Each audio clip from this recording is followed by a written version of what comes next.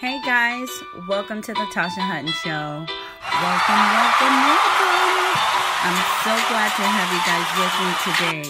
This is the day that the Lord has made. I will rejoice and be glad in it. Today we're going to be talking about comparison. Now, I've seen a quote that says, comparison is the thief of joy. And I couldn't agree with that quote even more. There's a scripture that states in Galatians 6 verses 4, it says, do not compare yourselves with others. Just look to your own works to see if you have done anything to be proud of.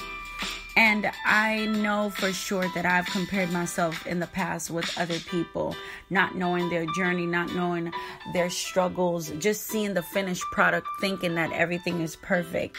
But I want to encourage you today. Do not allow comparison to rob you of everything that God is giving to you. Trust God's plan for your life. I'm reminded of another story in the Bible. Elizabeth, she had her son in her old age. And we know Mary, the mother of Jesus, had her son in her youth. But they both were fruitful. They both were mothers. But had they compared their journey, they would have robbed each other from everything that God was doing in their lives. So today, guys, be encouraged and don't allow comparison to steal your joy. Until next time, be encouraged.